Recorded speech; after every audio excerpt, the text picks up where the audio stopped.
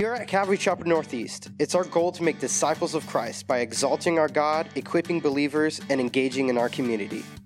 Thanks for tuning in to this week's CCNE podcast. Today, Pastor Brendan will be teaching out of the book of Matthew. We're going to continue our study this morning in Matthew chapter 18, if you'd like to turn in your Bibles there. We began Matthew 18 last week. It's a two-part series through this chapter, and I've entitled it Ecclesia, which is the term for the church. Why have I called it that? Well, because what we see in Matthew 18 is really instruction for how we are to function as the church, the body of Christ. As Pastor Jimmy prayed this morning, the church is not the building, it's you and I. And when we consider that, when we begin to think about how we are in fact the church, when we think about Jesus saying, I will build my church then, of course there's analogy, even us being called living stones, being fitted together, right? Building up this building, if you will. The building is not a building as we understand it today. It's us, it's the church. And so we're the ones that he's building. We're the ones that he's fitting together. And so when we think about that, it's truly an incredible thing. But then there's some implications that come along with that, of how we are to function with one another, how we're to live our lives, how we are to treat one another. And it's here in Matthew chapter 18 that we have some instruction on those things.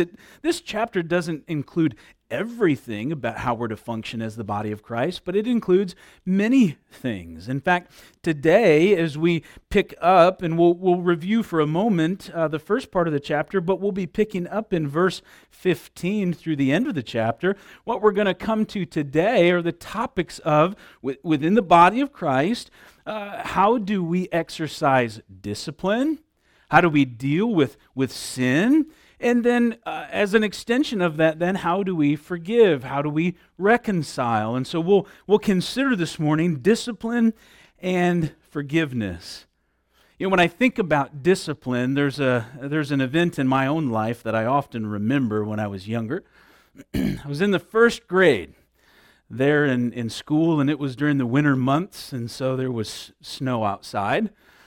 Some of you aren't very familiar with that, but yeah, you still go outside, okay? You are expected to bundle up and go out and be in the snow for about 30 minutes so that you can come back in all wet, cold, and stinky for the teachers to enjoy. Seemed like an odd thing for us to do, but we enjoyed it. We went outside, and of course, what would any first grade boy do who was outside playing in the snow? Very good. I had the same thought. A snowball. In fact, my experience in the snow with my own family was only that. Make snowballs, have snowball fights, build things. And so I didn't think anything of it when I picked up a chunk of snow and turned it into a snowball and hurled it across the playground at another kid. Well, it hit that boy. It was a perfect throw. Boom, right? I think, yes, I did exactly what I was supposed to do in that moment. Well, that boy didn't think so. And so he went and told the playground lady. Now, anybody who hears playground lady, you just know that's scary, okay? In fact, any of you familiar with the movie The Goonies? Anybody? You remember the bad guys, the mom of the bad guys? In our minds, that's who that was, okay? This lady in many ways represented the mean mom from The Goonies, okay? So as you're getting hauled off to meet with her on the playground, this was a very scary ordeal, okay? And so, fast forward, what happens that day? Well, I get detention. Detention's a big deal for a first grader, especially at this particular time when the detention was noted on a big yellow slip of paper. And what did they do with that slip of paper to ensure that your parents knew that you got detention? Well, they would pin that big yellow piece of paper right to the front of you. And you were told not to remove that. It was only your parents who could remove that piece of paper.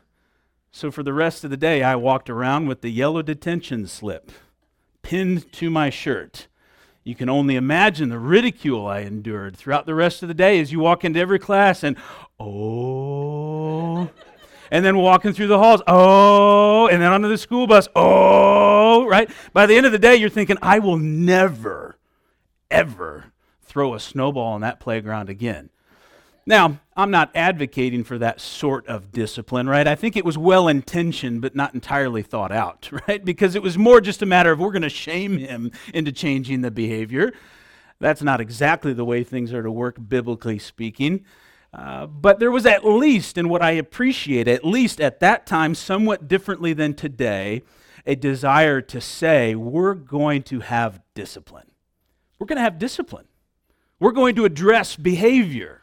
And the fact of the matter is, when we think about the church today, we in the church, much like the rest of our world, much like the rest of our culture, have sort of decided that discipline oftentimes is a little too uncomfortable. And it shouldn't be that way. As we consider Scripture this morning, what we find here is that what Jesus is communicating to us, and the passage we'll consider, is that sin must be addressed.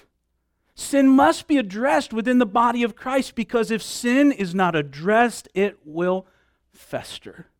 And when something festers, the organism that it's festering amongst or within grows sick. And I would submit to you this morning that particularly the church in America is in many respects sick today. The church is sick today because we've allowed sin to just go unchecked, undisciplined.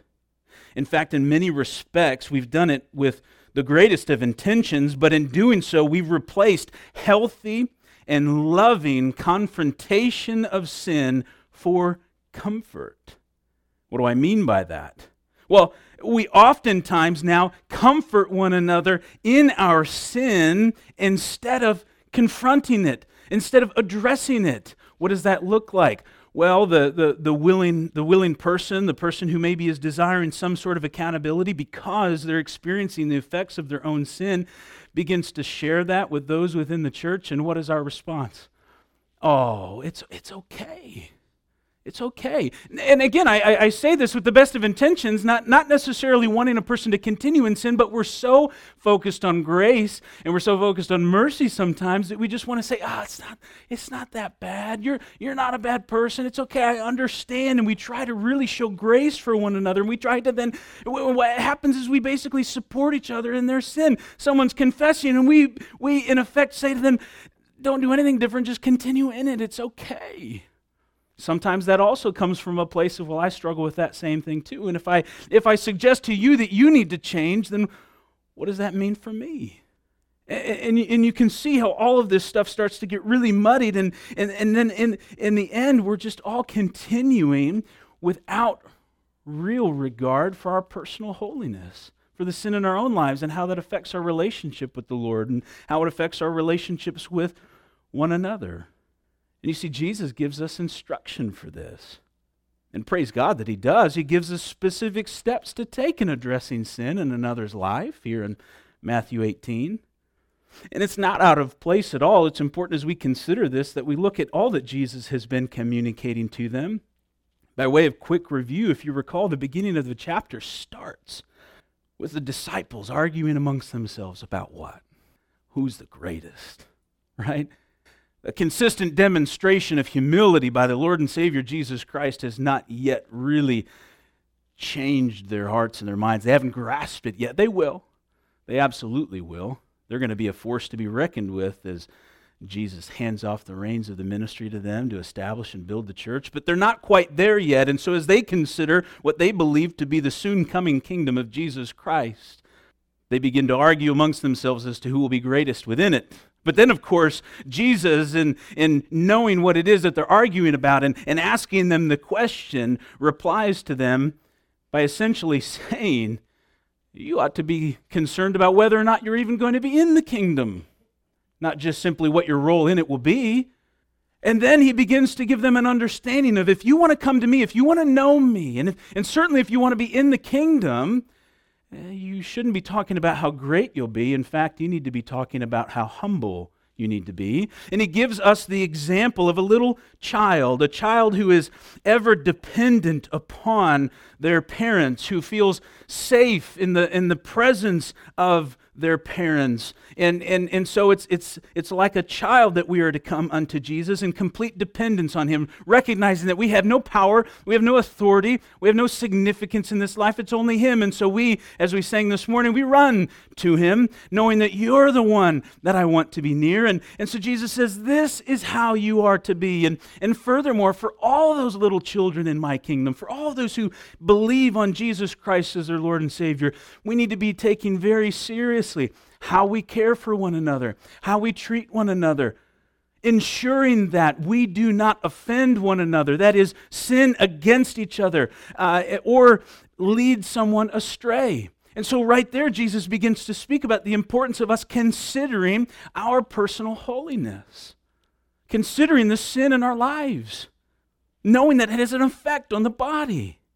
Jesus takes it a step further just to show how important each and every child of God is. He gives the example of a shepherd who's willing to leave the 99 behind to go after the one, as radical as that may seem, as crazy as that may seem, that in our minds and the way we work, we think, well, we'll stick with the masses, protect the bigger group, forget about the one that just wanders away. But Jesus says, no, everyone is important to me. I'm not going to lose one. And so we begin to understand more of the heart of Jesus. And so what we see here as this chapter builds is the importance of humility, of dealing with pride, the importance of radical commitment to personal holiness, the importance of great concern for one another. And then we come to this place then where Jesus begins to, and I believe what prompts this is an understanding that as much as we do that, there is still going to be offense. There is going to be sin that comes in. There is going to be hurt. And so what do we do when that happens? And that's where we find ourselves this morning then in verse 15. If you'd like to read along with me, let's read verses 15 through 20. It says, "Moreover, if your brother sins against you, go and tell him his fault between you and him alone. If he hears you, you have gained your brother. But if you will not hear, take with you one or two more, that by the mouth of 2 or 3 witnesses every word may be established. And if he refuses to hear them, tell it to the church. But if he refuses even to hear the church, let him be to you like a heathen and a tax collector. Assuredly, I say to you, whatever you bind on earth will be bound in heaven, and whatever you loose on earth will be loosed in heaven. Again, I say to you that if 2 of you agree on earth concerning anything that they ask, it will be done for them by my Father in heaven. For where 2 or 3 are gathered together in my name, I am there in the midst of them." You see, it is good news here that Jesus gives us instruction on how to handle one another. Indeed, the Word of God is in many respects a manual for life. And we saw there at the beginning of this, in verse 15, it says, "Moreover," and so Jesus is building on what it is that he's communicated to them. He says, "Moreover, if your brother sins against you." There's a few things that we should consider here as we look at this passage. First, that this is a brother. Now, you could exchange brother for sister here, the implication being this is a Christian. This is a fellow believer. This is not instruction for confronting sin amongst unbelievers. This is instruction for confronting sin amongst those in the church, okay? Secondly, there is some debate based on the original manuscripts as to whether it truly specifies a sin against another or just sin in general. Now, when we consider other passages in Scripture, say, for example, Galatians chapter 6, verse 1, it says there, the words of the Apostle Paul, "If a brother is discovered in sin, restore such a one." And so I would submit to you that it doesn't really matter here if some manuscripts say against you and others just say sin itself. Both are going to come into view here. We need to be dealing with sin in each other's lives. We need to be addressing it. And this helps us to see that the instruction in Matthew 18, if we look at passages like Galatians 6:1, that it's less about perhaps a specific offense one to another and more about the process of dealing with sin in a brother or sister's life. And thirdly, as we look at this first part of this verse here, we're talking about sin, okay? That may seem obvious, but it's important that we note that. This is not about preference, okay? We don't go and confront people based off the fact, well, I just like things this way. When we're talking about biblical confrontation of sin, it's truly about sin. It's not preference. It's not about hurt feelings that are just sort of rooted in sensitivity. This is about sin that can be identified with Scripture. That you can go to someone and say, you're doing something here that's in direct contradiction to the Word of God. Okay? Now, when we think about our sin, and remember, go back to what Jesus has already said. He says regarding sin in our life, if your hand or your foot causes you to sin, verse 8, cut it off. Cast it from you. It's better for you to enter into life lame or maimed rather than having 2 hands or 2 feet to be cast into the everlasting fire. What Jesus has said already is be radical about your sin. And remember that we must be willing to allow the Lord to search our hearts, to reveal sin in our lives, because sin comes in a number of different ways. It's important that we don't just pass over these scriptures and say, well, yeah, I used to deal with this in my life, but I sort of dealt with that, right? I used to deal with drugs and alcohol or sex or different things like that, and that's not an issue anymore, and so now I'm good. Well, now you've just demonstrated some pride, right? And that itself is a sin. It's funny, just this morning, a very brief conversation with someone, and it was a conversation that was, it's probably the 3rd or 4th time I've had this conversation in just even the last few days, and that's the use of social media and the things that people are posting on social media. That's sin, guys. When we are posting things on social media that we are just so convinced that our opinion needs to be heard by the world, and it's offensive, and it's not rooted in Scripture, and it's just an opinion, be careful. And remember what it says here. If you lead someone astray, and in that setting, you don't even know. You may not even know the people that you're affecting and the people that you're impacting in the way in which your words, just a few words, because that's all you're really allowed to put in there. There's no real room for any sort of dialogue, any sort of conversation, how misunderstood it may be. We got to be careful about all these different things. And I'm not saying we need to walk around, right, just sort of walking on eggshells about everything in life. But no, let's be smart. If we focus instead on just loving people, loving God and loving people, there's a whole lot of things in our lives, I'm convinced oftentimes, that we'll just sort of, I don't need to deal with that anymore.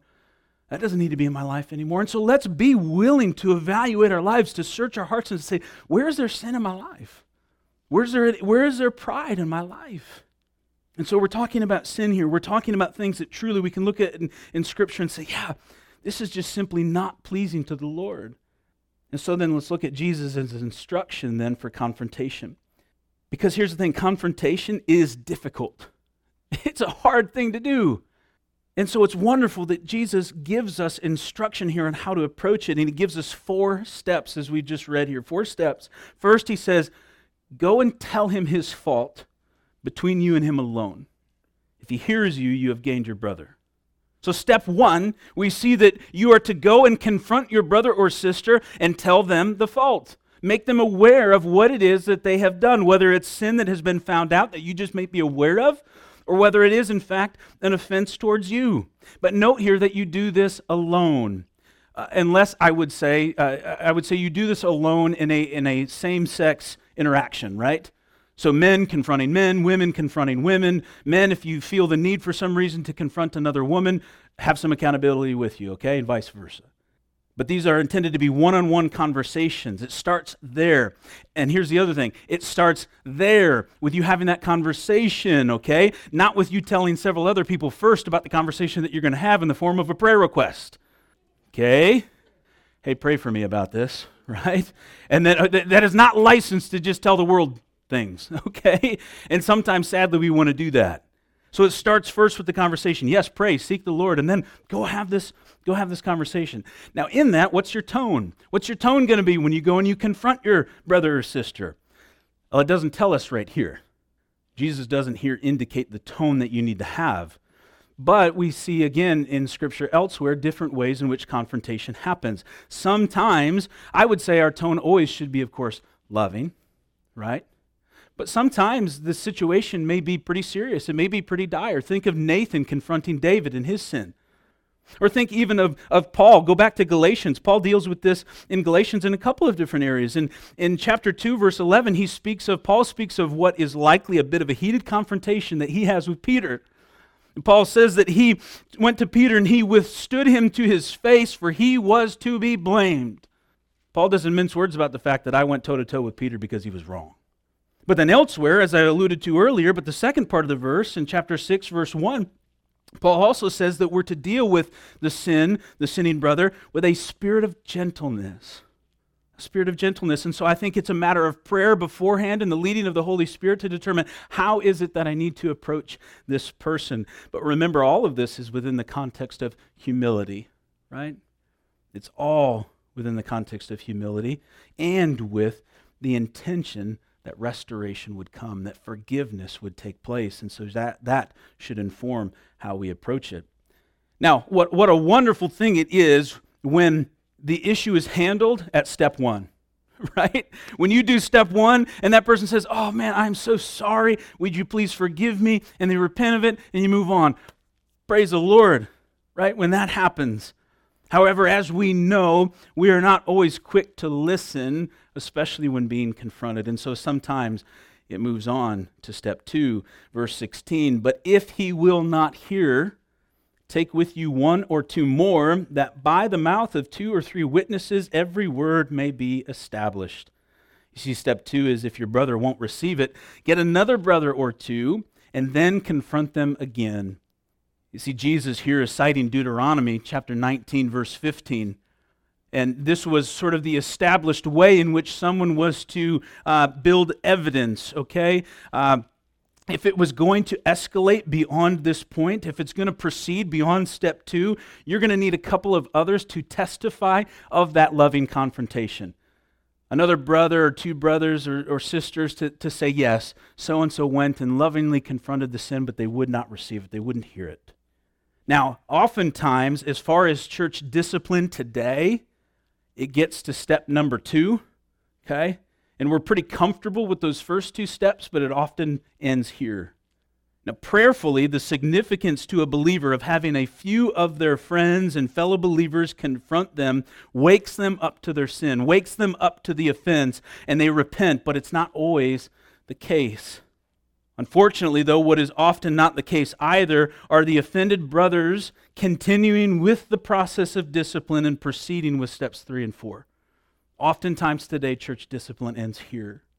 But Scripture tells us, and these are the words of Jesus, remember, that in verse 17 it says, and if he refuses to hear them, tell it to the church.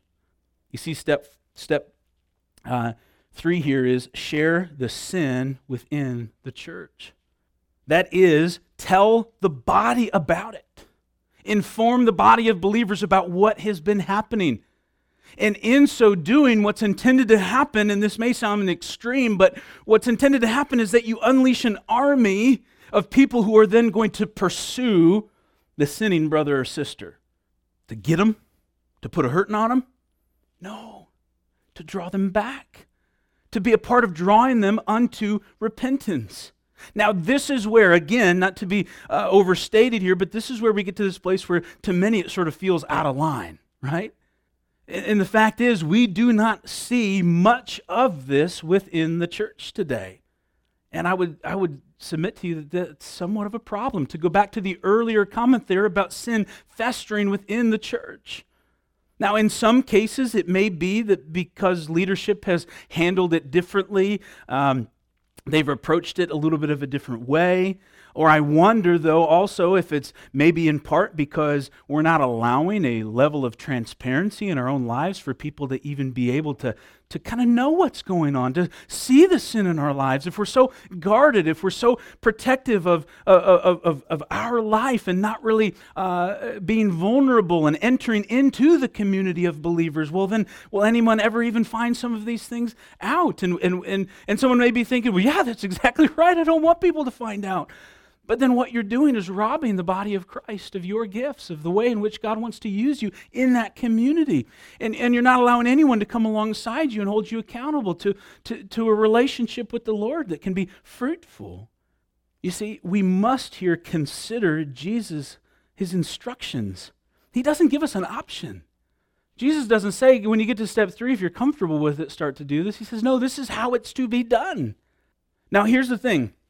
I do think context here is important, and I believe that it would be fair to consider whether or not Jesus had congregations of hundreds and even thousands in view when he was making this comment. You imagine the megachurch that has several thousand people in a congregation on a Sunday morning, and they come up and they begin to communicate the sin in a brother's life that they've been dealing with. At that point, it can begin to seem really sort of like, wow, this is extreme, right? And imagine then to the issue of social media what might begin to transpire in that moment, right? If people say, here's what's happening in my church right now.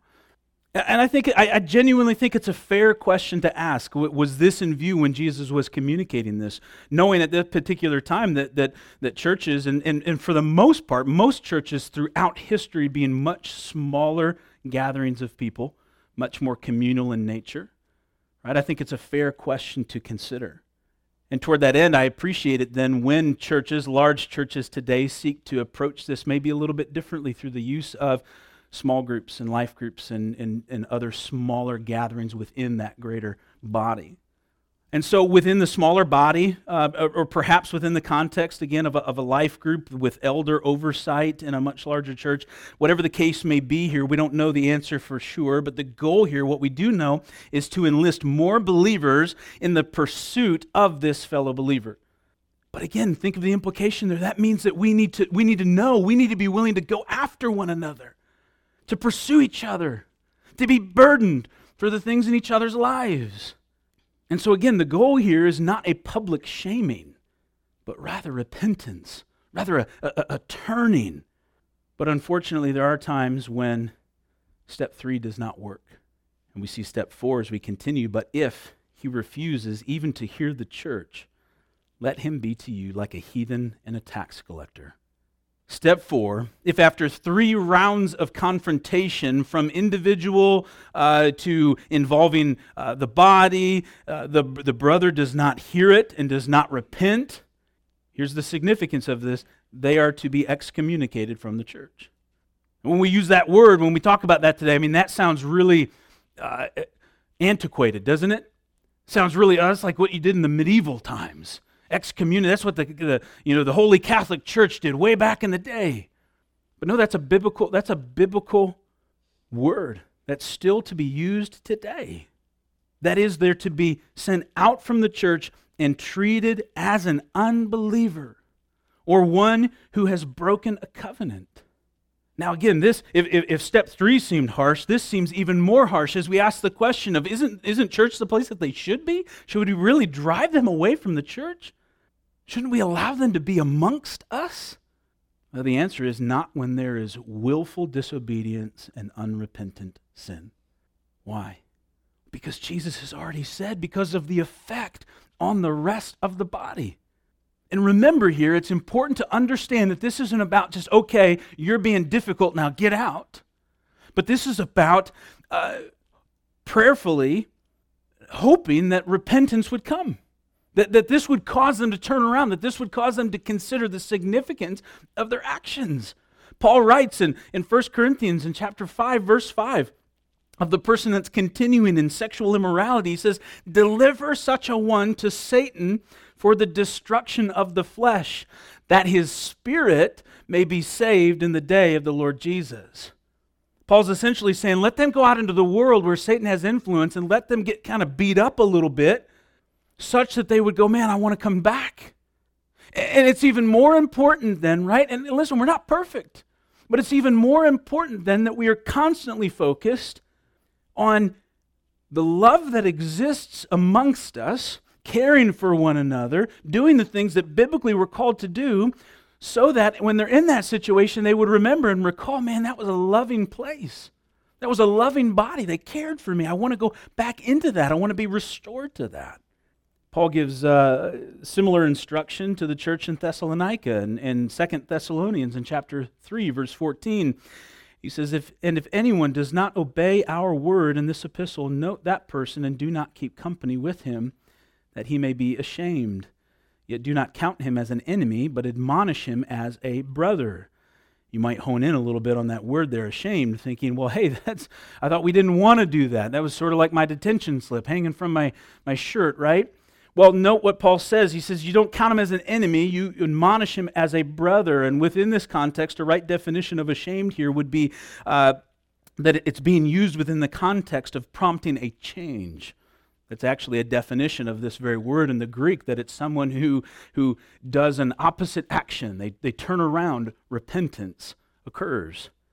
And so you see, this process is a difficult one. When anybody thinks about this, and maybe there are even some here right now or watching online that have a certain level of discomfort about either one, holding somebody accountable, or maybe even some sin in your own life that you're thinking, man, I don't want to have to go through this process of somebody confronting me on this. This is difficult. I am not suggesting this morning that this is just an easy thing for us to do. In fact, that should be evident, because when's the last time you saw us bring somebody before the body or bring an issue before the body in this way? And so I'm not even just casting this upon other churches out there. I'm even, as a pastor of this church, reflecting on, Lord, we need to do a better job of this. Because it's not something we run to. It's not something we do frequently.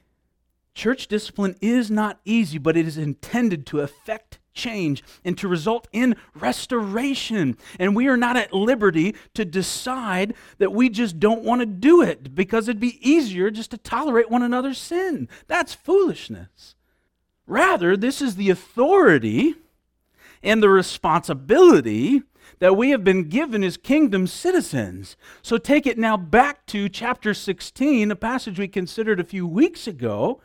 Look here think about the context of Matthew 16 and Jesus communicating with Peter that he's going to build his church. The gates of hell will not prevail against it, right? And that all authority has been given to him. And he talks about giving him the keys of the kingdom. And the implication of that, we're now seeing greater insight, further insight into what Jesus was communicating there. As you look at verse 18 here, it says, "Assuredly, I say to you, whatever you bind on earth will be bound in heaven, and whatever you loose on earth will be loosed in heaven." Look at this. Jesus said this just 2 chapters before, and now he's saying it again. So it's important for us to remember the context here. When Jesus is talking about binding and loosing, we see here again, it is rooted in authority. It is rooted in terms of carrying out and living out the Word of God. Jesus used this same language, as I mentioned, back in Matthew 16 when he was addressing Peter, when he was addressing the building of his church, reminding us again that this verse is not so much about the believer's authority and power over all things as much as within the context of discipline and the authority to judge and to forgive based on the Word of God. And so when he says, you got the keys to the kingdom of heaven, it means that we're doing this. It means that we're living out body life. That Jesus came to save us, right, and to deal with sin. But as sanctification continues to happen and we live amongst the body of Christ, supporting one another, caring for one another, that we need to be about helping to root out sin in each other's lives, holding each other accountable to that. And so we've got authority to do that. And if we're taking this stuff seriously, then we're going to be obedient to this. That is, when we follow this process, we, with the authority of heaven, are forgiving offenses, loosing, or judging, binding. And once more, this is not an easy process. Even with specific instruction from Jesus here, this is a difficult thing to do, which prompts Jesus' next statement. Look at verses 19 and 20. "Again, I say to you, that if 2 of you agree on earth concerning anything that they ask, it will be done for them by my Father in heaven. For where 2 or 3 are gathered together in my name, I am there in the midst of them." You see, this is Jesus' encouragement for carrying out the work of the body. This is one of the most misused passages in Scripture. Not with ill intention. Oftentimes quoted in the context of, say, for example, a prayer gathering, and likely some of you here have used this verse in this way. I know I did before I really studied it further. What we must understand, what Jesus is speaking about here is that when following through on church discipline, because it's a hard thing, remember that He's with you in it. It's not the way that we often use it, just to simply declare, well, hey, there's a big group of us together right now, and so Jesus must be in the midst of us, right? Think about that. Have you ever heard in a prayer gathering before, or you yourself have been praying before, and you've been inclined to kind of think, hey, where 2 or more are gathered in His name, there He is in the midst of them. And we have this sense of like, hey, that's pretty cool that Jesus is showing up. The implication of us using the verse in that context is when you're by yourself, God isn't there. right? I mean, think about that. Think about the opposite of it. It doesn't work that way. God is everywhere. So it's not that all of a sudden you need to be like, man, I'm really struggling today, and so I need somebody else to come over to my house so that Jesus can show up. No, that's not it at all. What Jesus is communicating here is he's saying this is going to be hard. He's saying it's going to be hard for you to carry this out. It's going to be hard to do discipline in this way, but it's important because sin can't remain within the body of Christ. A little leaven leavens the whole lump, right? And so he's saying, you need to do this, you need to be obedient to this, but know that when you do this, when you're carrying out discipline, when 2 or 3 of you are coming together and you're binding and you're loosing, you're dealing with sin, I'm there. When you're exercising the authority of the kingdom of heaven, I'm there. I'm with you. I'm working through this with you. It's important for us to understand that. So this then is the process to confront sin. And we must be about doing this. But remember that forgiveness is in view. Restoration is in view. That is the point here. So it's not just about discipline, right? That's the thing. Go back to me throwing that snowball, wearing that thing, the paper of shame on my shirt all day long, right? The problem is, yeah, it shamed me into saying I'm never going to do that again, but only because of that. Nobody worked with me to understand why the behavior needed to change. Nobody worked to affect a heart change, right? I just knew, man, I don't want to experience that humility and that abuse anymore, and so I'm not going to do that. But then I'd do something else stupid. Well, what? I didn't throw a snowball. Yeah, but you did this. Well, and then you go through the same process again instead of going, here's how you're supposed to carry yourself. Here's what's okay and not okay, right? And so again, it's not about just this process of discipline for the sake of shaming someone out of a behavior, but to grow the body, to improve the body, to ensure that the body's healthy. And so when we think about the whole context of the conversation, humility is that of a child, not causing a fellow Christian to sin, leaving the 99 to go after the one, lovingly and patiently confronting sin with the goal to restore. I mean, all these things are building as Jesus is saying, this is what the kingdom's like. And Peter was grasping this as well, but he was obviously somewhat uncomfortable with the implication, which prompts his next question. In verse 21, he says, Then Peter came to him and said, Lord, how often shall my brother sin against me, and I forgive him? Up to 7 times? You see, it was understood at the time, and it was taught by the rabbis based on instruction from the prophet Amos, that the right thing was to forgive an offense up to 3 times. 3 strikes, you're out. Right? So Peter here, thinking, I got this. 7 times? Clearly, that's more than twice what they've recommended. That clearly has to be what he's going for here. And you see Peter here, he's maybe a bit concerned about the need to endure offenses. Right? So he says, well, surely 7 is more than gracious before we say enough. Or in today's context, before we cancel them, before we kick them out, before we, whatever it is that we want to do today. Because after all, to forgive, well, that requires sacrifice, right? But isn't that meekness? Isn't that humility? Isn't that where Jesus started? Now, I'm not suggesting that in view here in Scripture is just becoming a perpetual doormat for abuses. But the fact is, as Christians, we have ourselves been forgiven much, which Jesus then brings into view as he shares this parable, and we'll go fairly quickly through this. In verse 22, Jesus said to him, I do not say to you up to 7 times, but up to 70 times 7. And so Jesus, in response to Peter, essentially says, stop counting, Peter, and start forgiving. Yes, as many times as it takes. Because as Jesus has already stated, each and every one is precious to him. This is the absurdity of leaving the 99 to go after the one. It offends our senses. It offends our rational thinking. Certainly, one could not be expected to forgive so many offenses, to demonstrate such grace and such mercy. But such is the kingdom of heaven.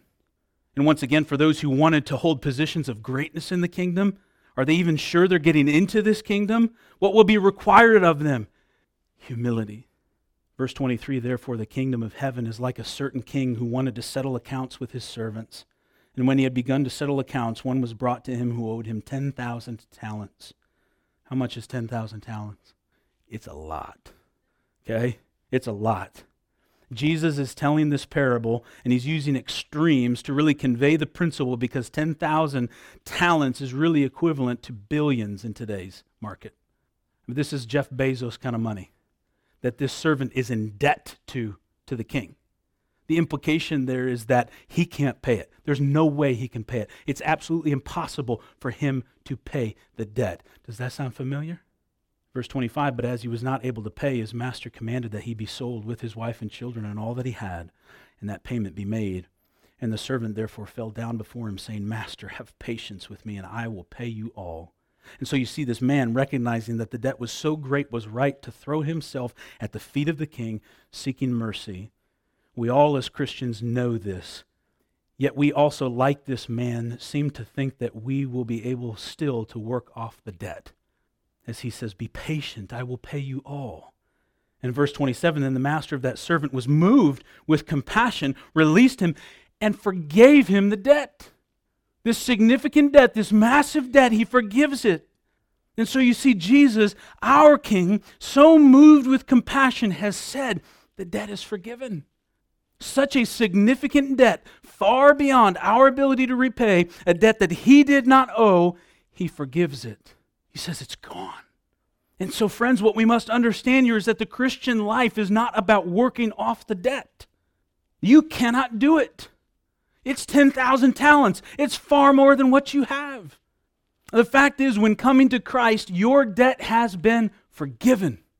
In that very moment, when you surrendered your life to Christ, it was gone for all time. Praise God.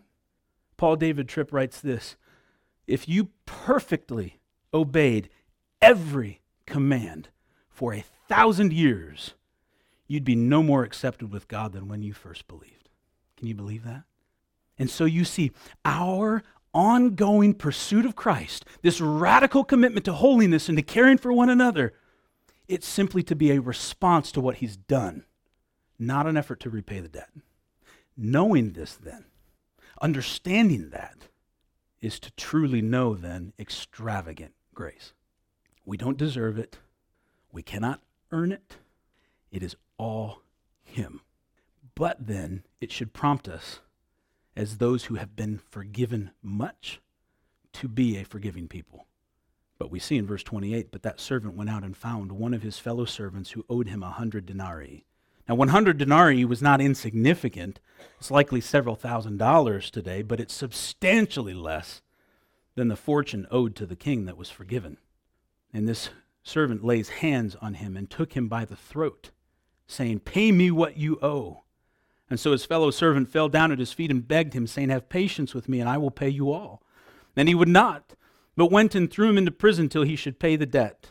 And so when his fellow servants saw what had been done, they were very grieved and came and told their master all that had been done. And so it's easy for us to see the hypocrisy in this, and perhaps even some of us are angered because of a story like this. And that's the point of it. It's intended to draw us in. For like Peter, our natural tendency is though we ourselves are the recipients of extravagant grace, in our flesh we feel justified in suggesting that the grace we ourselves ought to extend has a limit on it. But Jesus says in verse 32, then his master, after he had called him, said to him, you wicked servant, I forgave you all that debt because you begged me. Should you not also have had compassion on your fellow servant, just as I had pity on you? And so you see, friends, once again, the forgiven should be forgiving. And the question we must ask ourselves are we willing to forgive, or are we forgiving people? Verse 34, and his master was angry and delivered him to the torturers until he should pay all that was due to him. And here's what's interesting in verse 35, so my heavenly Father also will do to you if each of you from his heart does not forgive his brother his trespasses. It's interesting here because Jesus is not speaking to the multitudes, he's speaking to his disciples. At the very beginning of this passage, he said to them, are you going to even get into the kingdom? And at the end of the passage, he said, this is what's going to happen to you if you're not forgiving. Now, we could dive into that for a good bit here, and we have the comfort, of course, knowing that Jesus says, I'm not going to lose one. I'm not going to lose one of my sheep. And so there's security in understanding that, but there's also some seriousness here that those who call themselves believers, are we truly living it out? I'm going to invite the worship team up to close us out in song as we consider these last few points that we gather from the chapter. And Jesus says here in this chapter, he says, if I could paraphrase, to use some of our vernacular today that we often kind of use, if you guys want to do life together as the church, if you want to be the church, it starts with humility. It starts with recognizing that you have no position, no power, no authority, to be humble as a child and completely dependent upon Jesus. And from there to be just radical about your personal holiness. To say, man, I don't want any sin in my life that's going to come between me and God and me and my brothers and sisters. And so if that requires that you be extreme in terms of cutting off the hand, cutting off the foot, whatever it is in your life, saying, I'm getting rid of it. I'm going to be radical. That we do that with then great care for one another, a willingness to pursue each other. To say, I'm not going to let this person go. They're struggling. I'm going after them. And what comes along with that then is a willingness to confront sin. To committing to Scripture and to saying, we're going to do this. And it's going to be hard sometimes, and I know it's going to be painful for people at times, but it's with the right heart. It's to restore them, and it's to protect the body of Christ. And then as we do that well, as we commit to obedience to His Word, we're going to trust that He's going to work, that the Spirit is going to move, that people are going to understand that ultimately we're committed to forgiveness as well, that we're not going to withhold that from anyone. We're not going to harbor bitterness in our own hearts, but we're going to be a people willing to go, you know what? I've received extravagant grace and mercy. That God has blessed me in so many ways. He's forgiven so much. Yes, I'll forgive you too. And that then, to a lost and dying world, we wouldn't just be something that just sort of looks similar to the culture as we seek to kind of mimic things. But rather they would go, man, something's different. That community is different. I want to know more. Because rest assured, guys, all the different opinions about what's happening in our country right now and what's going on politically, I am absolutely convinced that there are some more difficult times ahead of us. Not that we need to be afraid of, not that we need to be anxious for, but difficult times that are going to require the church to step up and to be the church, to be the example. And I believe that we can still see great revival in this country if we do that. Amen? Let's pray. Father, we give you thanks, Lord, for this morning and for this chapter, Lord. It's been a lot, Lord, as we've worked our way through this. There's so much here, though, Lord, that we need to consider about what it means to be the body of Christ. And Lord, I pray that it's each of our hearts, Lord, each of our desire that we'd be obedient to this, that we wouldn't just pay it lip service, but that we would take seriously, Lord, we want to be a fruitful, healthy, well-functioning body of Christ, body of believers, living this out, Lord, on display for your glory, and so that we might just, Lord, that one more might be saved. It'd be worth it, Lord. So, Father, help us in this work. I admit myself, Lord, as a pastor here in this church, Lord, I know there's work to be done. So, Lord, help us to pursue it, to be disciplined about discipline, Lord, with the goal of restoration. Help us, Lord, to love one another well. Lord, whatever needs to be done in our hearts to accomplish this work, Lord, may it be so. We surrender ourselves to you, Lord, we pray in Jesus' name. Amen. Here at CCNE, there are so many events happening throughout the week, so make sure you're subscribed to the weekly e-bulletin so you can be fully informed of all that we're doing. For more info, or if there are any prayer requests you'd like to share with us, be sure to visit us at ccnortheast.org.